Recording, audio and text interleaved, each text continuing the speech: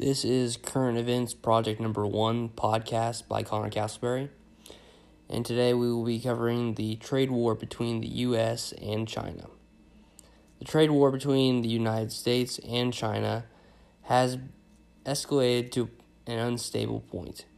The two countries can no longer just appease the other by accepting tariffs. They must either retaliate or back down. The two nations can only keep this going as long as they have support of their citizens. For many years now, the U.S. companies have been outsourcing the production of goods that were to be sold in the United States and international markets. The primary nations that these companies outsource to is China and India. But China is leading by far. In recent years, China has had high tariffs on U.S. imports, and the U.S. did little in response. The U.S. and one of the goals of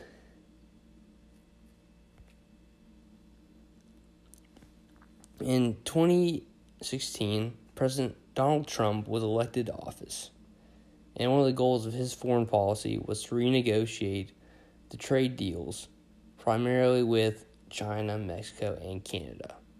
So he raised tariffs on Chinese imports, citing the tariffs China had been building up on the U.S. for several years and demanding a new trade deal. Our first story, after the United States broke off trade deal talks by putting a $50 million tariff on China, they retaliated with an equivalent tariff. Business Insider reports that in early September, the United States plans to roll out a $200 billion tax on Chinese imports, which is a 25% tariff on most items.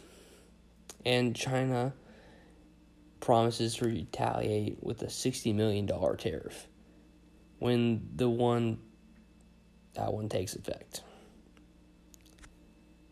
This is a massive escalation on the part of the United States. For those of you who are wondering why doesn't China retaliate with an equal tariff, it is because of the trade deficit. TheBalance.com reports that the U.S. imports $506 million in Chinese goods, and China imports $130 million in U.S. goods, which means that if China were to put an equivalent tariff on U.S. imports, they would essentially triple the cost of all its U.S. imports. And clearly this is more damaging to China than it is to the U.S. According to an article by USA Today, trade war will likely end because China will need U.S. soybeans in the fourth quarter.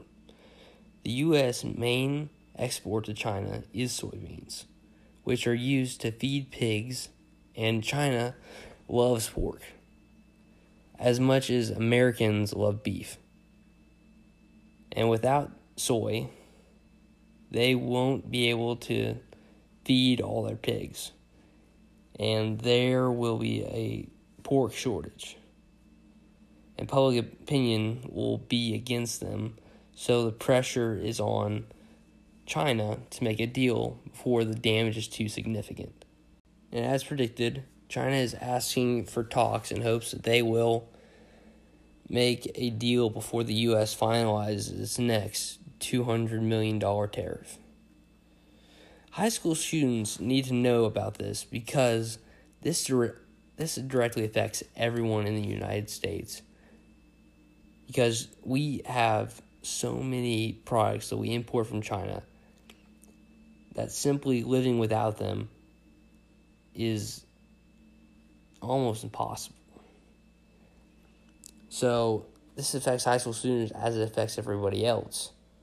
There will be more high prices on imported goods from China, which is nearly everything.